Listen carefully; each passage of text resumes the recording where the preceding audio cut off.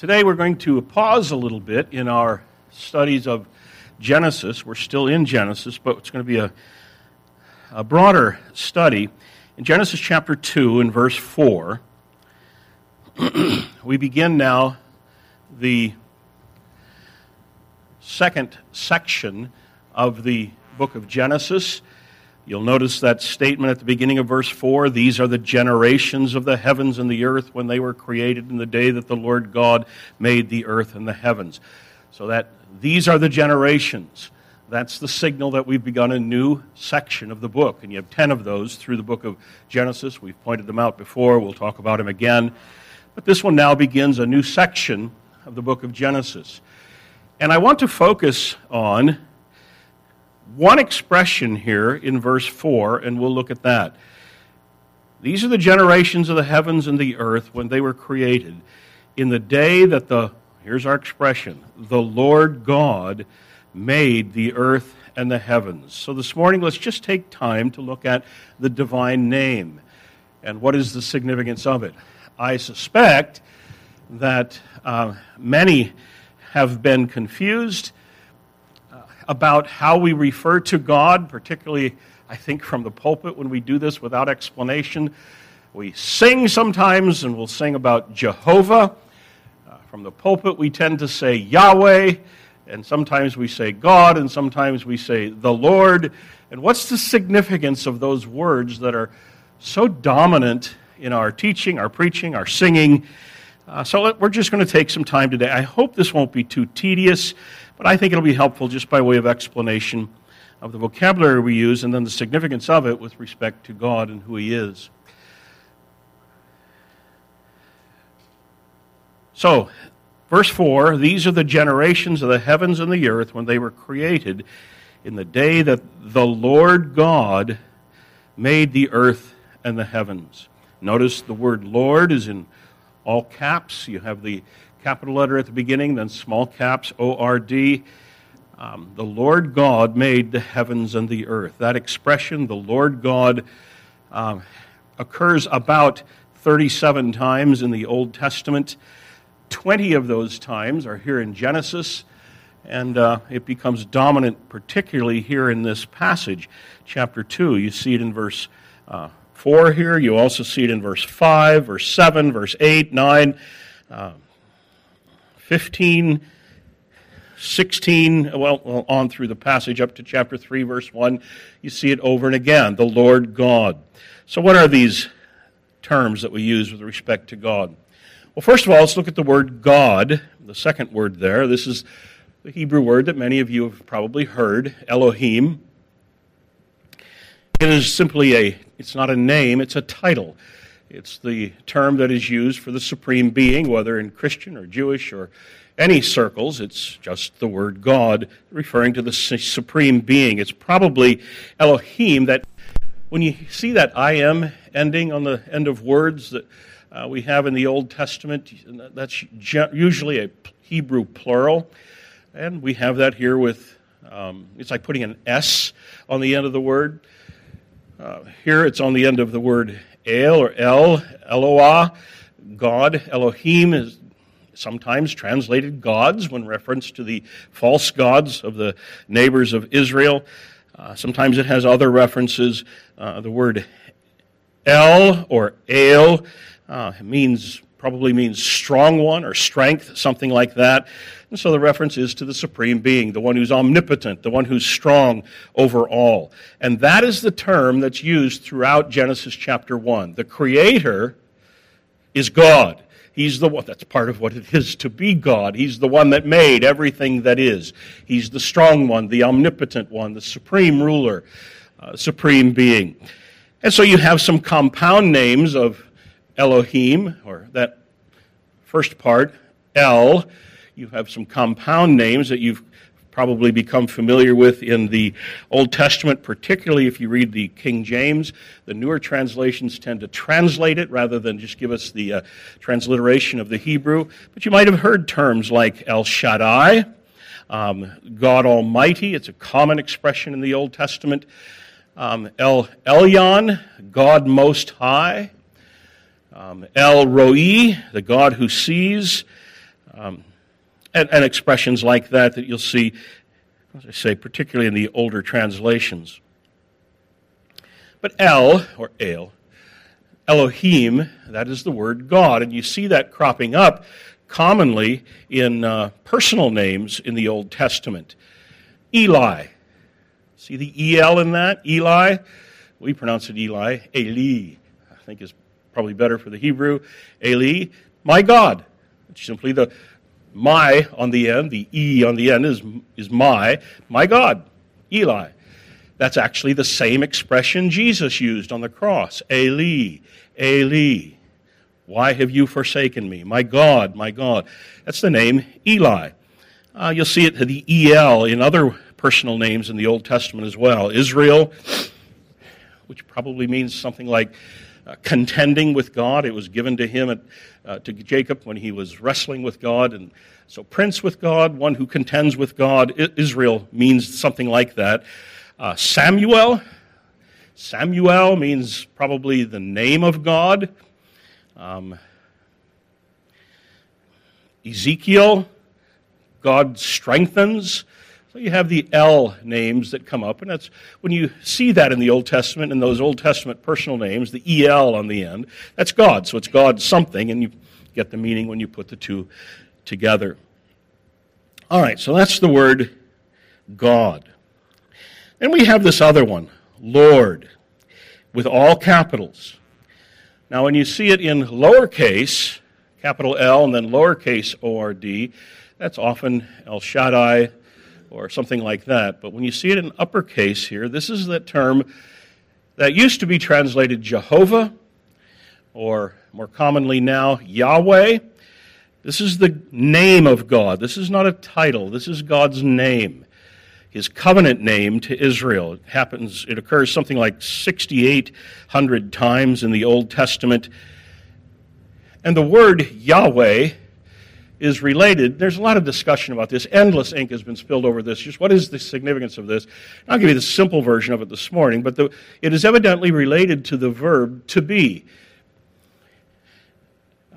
So Yahweh means the one who is.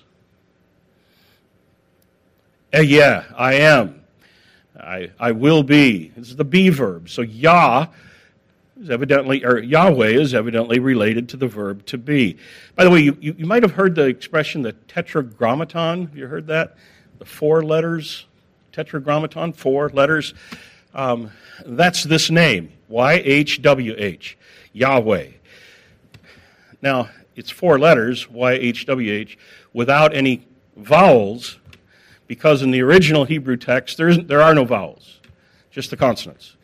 Later on, the Masoretes came along and added vowel points, and so if you ever see the Hebrew text, I should have done this in PowerPoint for you this morning. If you ever see the Hebrew text, you have little markings, dots, or something like that, little small markings or lines underneath the consonants, or sometimes above. Those are the vowels.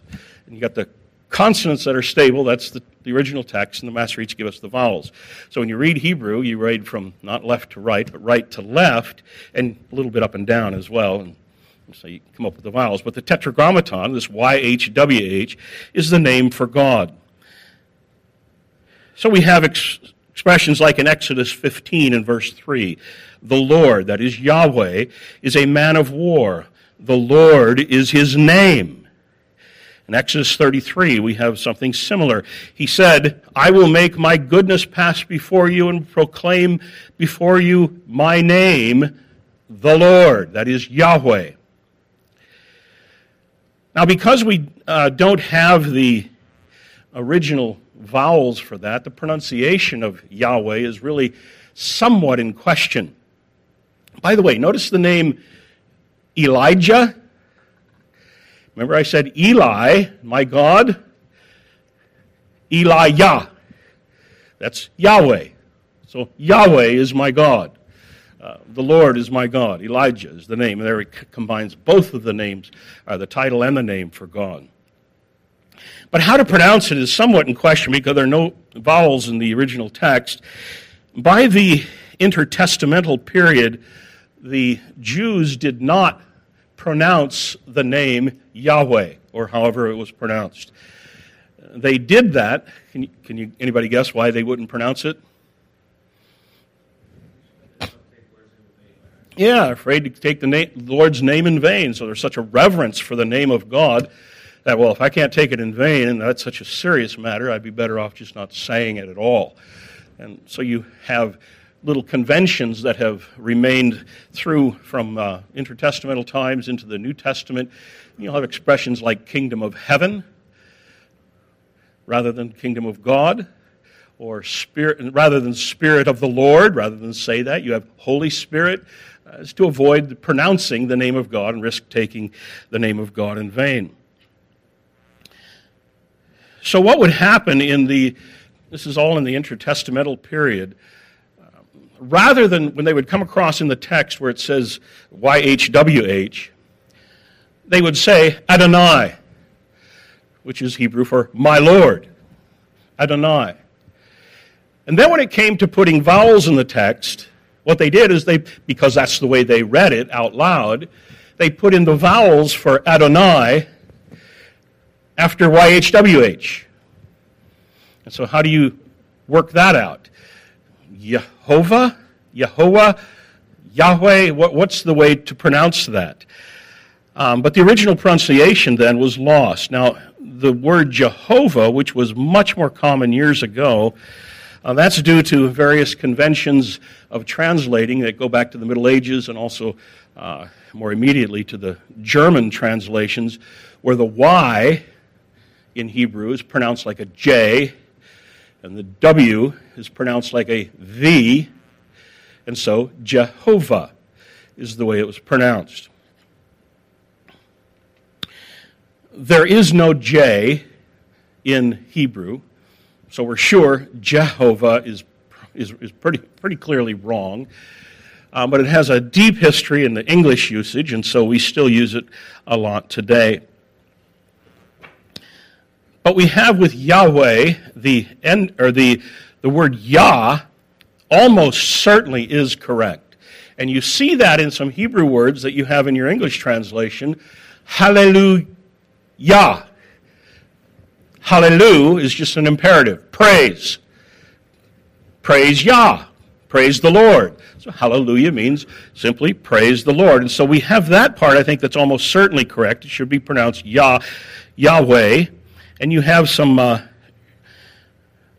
Yah actually becomes the short form of the name Yahweh, and you find that reflected in some personal names like Obadiah, servant of the Lord, Zechariah, Yahweh remembers, or Yah remembers. How the way Yahweh works out is still some question. There have been some historical changes in the spellings, some mix of traditions, but that's probably correct, I think, to say Yahweh. Well, all of that's extra. You can have that for free.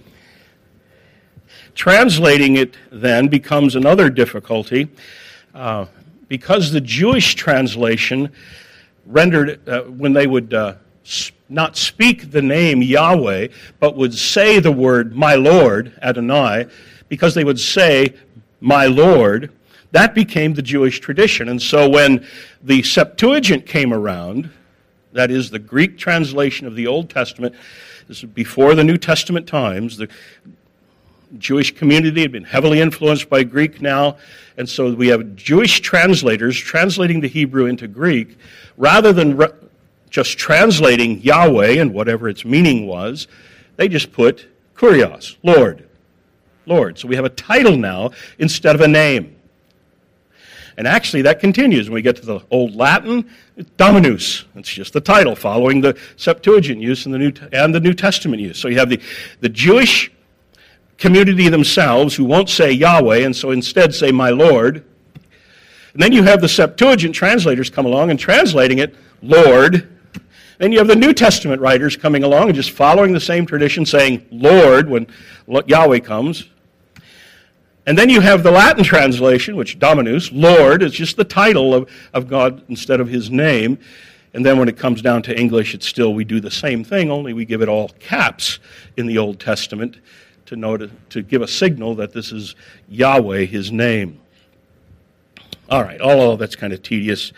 But what's then the meaning of God's name? YHWH. Lord is just a title, the one who rules or something like that. But when God says Yahweh is his name, there's some meaning attached to it, and as I've said, it is related to the verb to be. So we have the meaning of the name given to us, and let's look there now at Exodus chapter 3. Exodus chapter 3.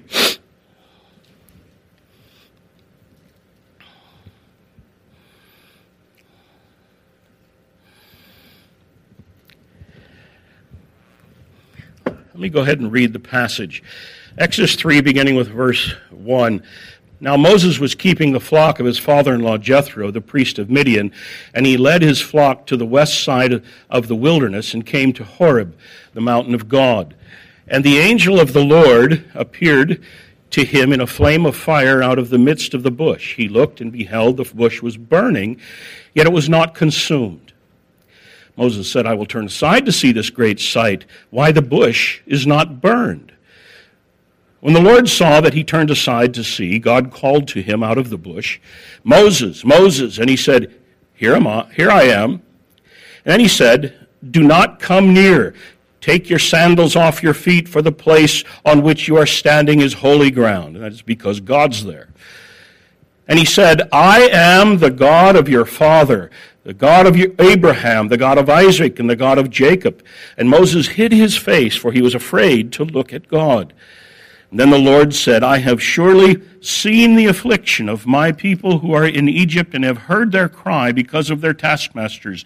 I know their sufferings, and I have come down to deliver them out of the hand of the Egyptians, and to bring them up out of that land to a good and broad land, a land flowing with milk and honey, to the place of the Canaanites, the Hittites, the Amorites, the Perizzites, the Hivites, the Jebusites. And now, behold, the cry of the people of Israel has come to me, and I have also seen the oppression with which the Egyptians oppress them.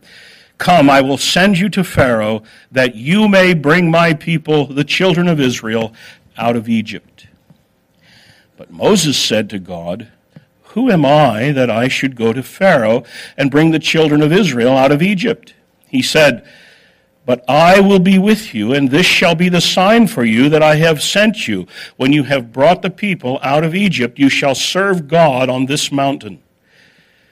Then Moses said to God, If I come to the people of Israel and say to them, The God of your fathers has sent me to you, and they ask me, What is his name? What shall I say to them?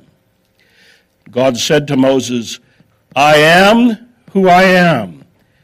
And he said, Say this to the people of Israel, I am has sent me to you.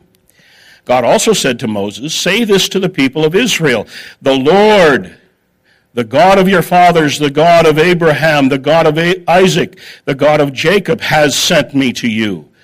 This is my name forever, and thus I am to be remembered throughout all generations.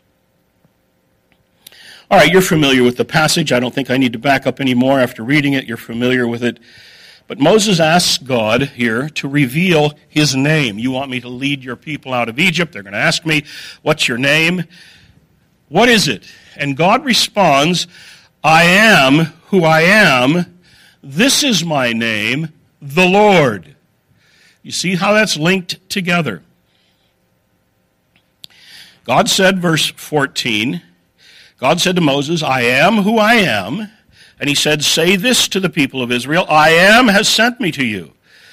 God also said to Moses, say this to the people of Israel, the Lord, the God of your fathers, the God of Abraham, the God of Isaac, the God of Jacob, has sent me to you. This is my name forever, and thus I'm to be remembered throughout all generations. So notice again the link. You have I am, that's my name, and the Lord, that's my name. So you can see that the word Lord, in all caps here, is related to the be verb. I am. I am has sent me to you. That's my name. That's my name, the Lord. So they're linked together. So what's the significance of that? If God's name is related to the be verb, and it's I am, what does that indicate about God? Well, it could indicate his eternality.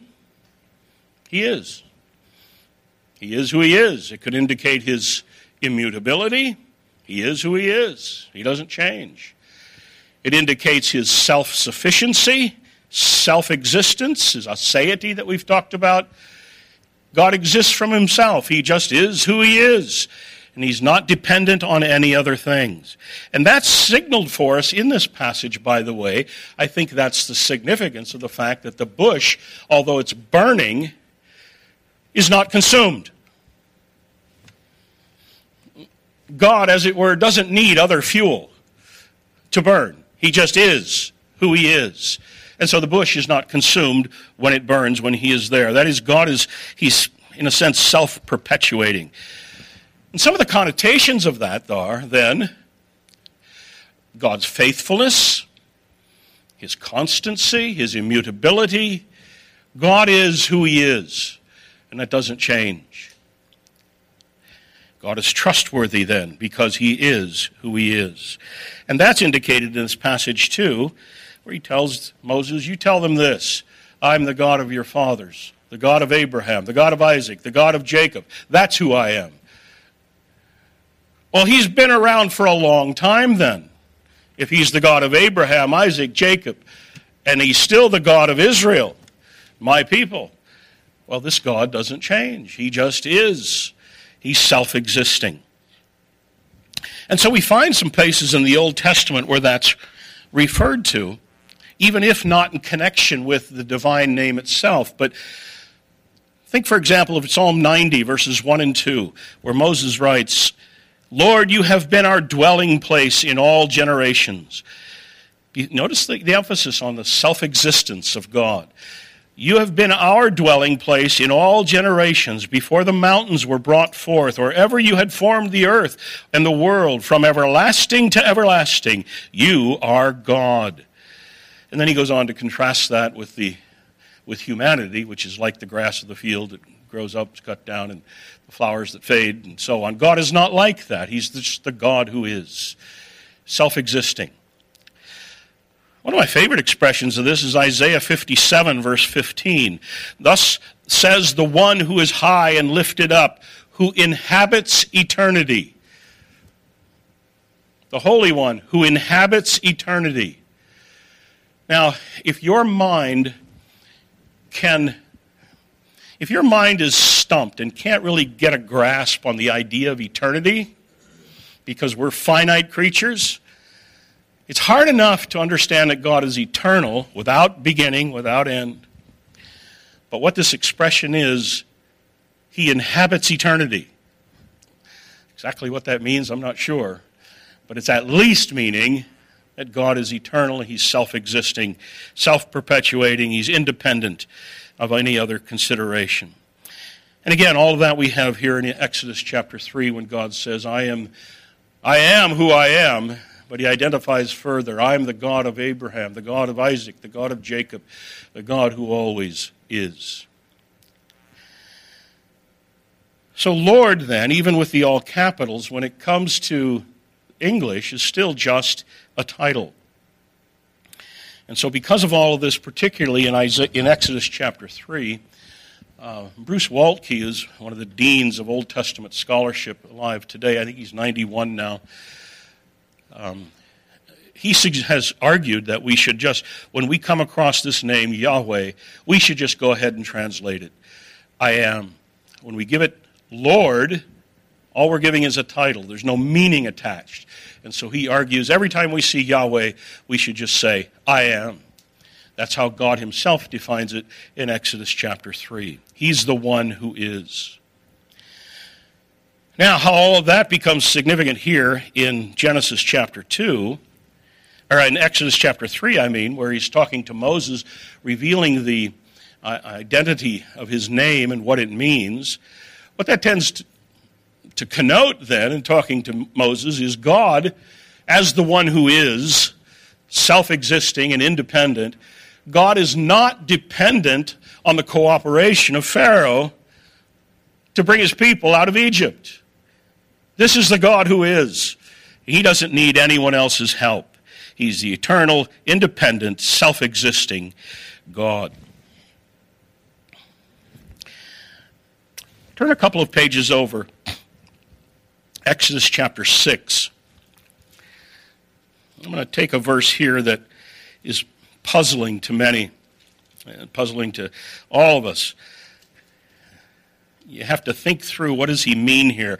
Exodus chapter 6, Exodus 6 and verse 3, where God says again to Moses, I appeared to Abraham, to Isaac, and to Jacob as God Almighty. That's El Shaddai. I appeared to Abraham, Isaac, Jacob as God Almighty, but by my name, the Lord, there's Yahweh, I did not make myself known to them. Now, at first reading, that sounds like this word Yahweh was not known at all until now, until Exodus chapter 3. The problem with that is we do find that word Yahweh before Exodus chapter 3. In fact, we find it as early as Exodus chapter 2. And you might say that, well, Moses is just using it after the fact, but there are other occasions, like Genesis 4 and verse 1, where Eve says, I've gotten a man with the help of Yahweh. So there the word is on Eve's lips. In Genesis 4, verse 26, at that time, that is the time of Seth and Enosh, people began to call upon the name of Yahweh. So people did know the name Yahweh before Exodus chapter 3. And in fact, we find the name Yahweh on the lips of the patriarchs, Abraham, Sarah, Isaac, and Jacob. So what does it mean here in Exodus 6 and verse 3 when it says, I appeared to them by the name El Shaddai, God Almighty, but by my name the Lord, I did not appear to them?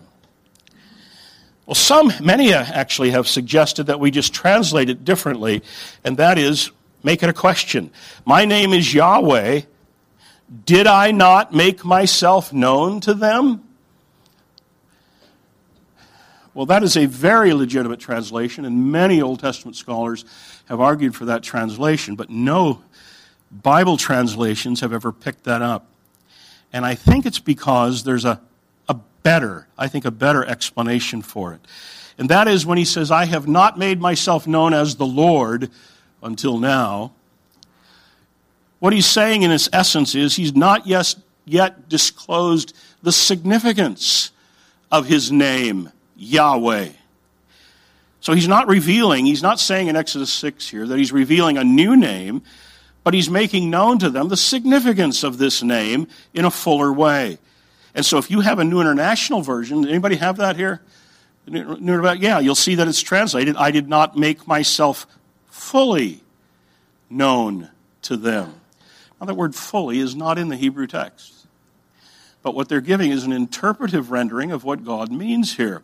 So Israel would come to know the meaning of the name as God displays himself now as the covenant-keeping God.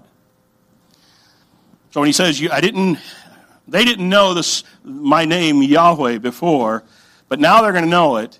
What he means in essence, I think, is that now you're going to know the significance of it. So it's called a recognition formula, and that actually is very common. And that's why I think this interpretation is winning out. That's very common in the Old Testament. Let me give you a few samples. Isaiah 52 and verse 6, my people shall know my name. Now this is long after Moses, and Isaiah is saying, my people will know my name. Obviously it means you'll know the significance of his name, what it implies as their covenant God. Jeremiah 16, verse 21, they shall know my name, they shall know that my name is the Lord. The prophets are full of this. I'll make my name known. If you've ever read through the prophets, you've seen this kind of thing. You will know that I am the Lord. You will know my name, the Lord, because of the great things that he does. Psalm 9 and verse 10 says, those who know your name put your trust in you. That obviously does not mean simply they know that he is Yahweh, but it means they know the significance of the name. And I think that's what's going on then here in Exodus chapter 6. If you look down to verse 6, we see that. Say therefore to the people of Israel, I am the Lord, and I will bring you out from under the burdens of the Egyptians, and I will deliver you from slavery to them, and I will redeem you with an outstretched arm and with a great axe of judgment. I will take you to be my people, and I will be your God, and you shall know that I am the Lord your God, Yahweh your God, who has brought you out from under the burdens of the Egyptians. I will bring you into a land that I swore to give to Abraham, Isaac, and to Jacob, and I will give it to you for a possession. I am the Lord. So it is God's actions now that reveal the significance of his name. Again, he's not revealing a new name, but he's showing them the significance of it. And by the way, that shows up then in the Old Testament, because at this point now it becomes common to find Hebrew personal names ending in Yah.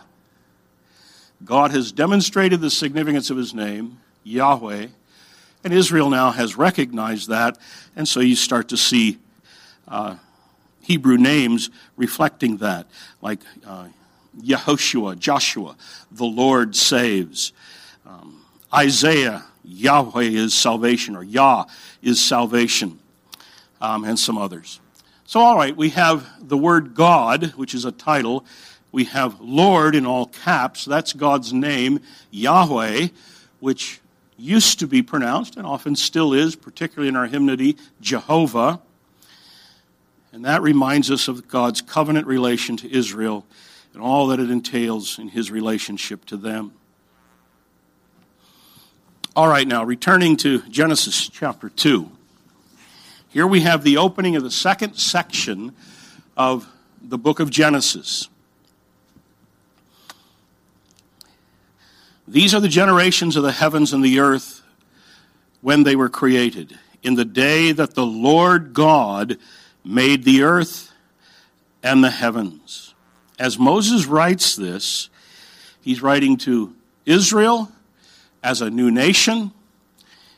Yahweh has pledged to become their God, make them his people. He will be their king.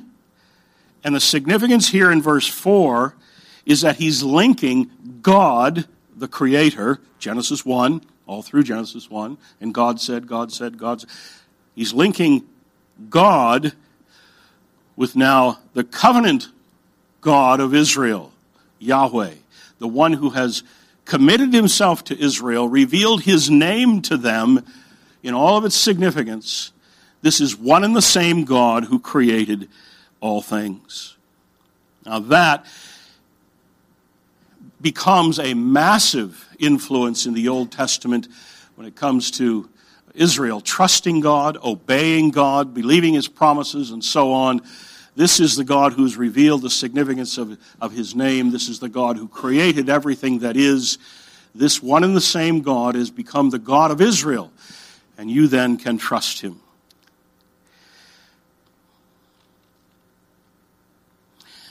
By the way, there are some compound names with Yahweh that you find in the Old Testament as well.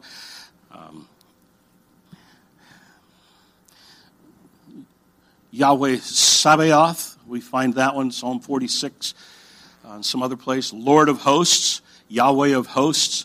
The hosts are the armies. Often people look at that quickly and they think it says Lord of Sabbath. That's not what it says. Lord Sabaoth, Lord of the hosts. It's another Hebrew word, so sometimes it's in our newer translation just translated that way, the Lord of hosts. But there it pictures God as the Lord of the armies, the Lord of the hosts of heaven, Lord of the angels, or whatever. All right. Now, looking ahead, we just do this quickly, looking ahead to the New Testament, where does all of this point us? Look at John chapter 17. John 17, verse 6.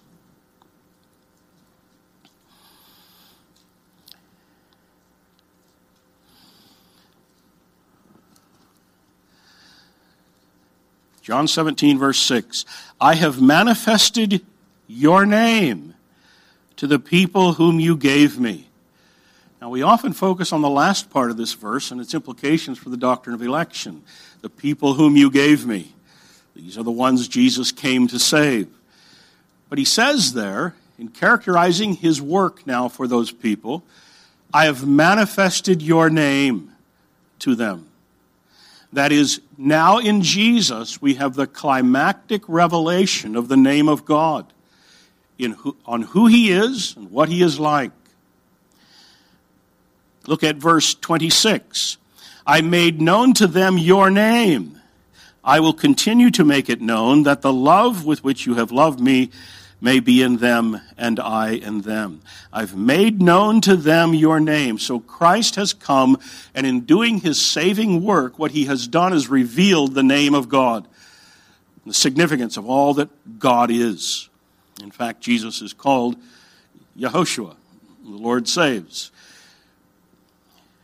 Now, one more verse then, quickly, Matthew 28, verse 19.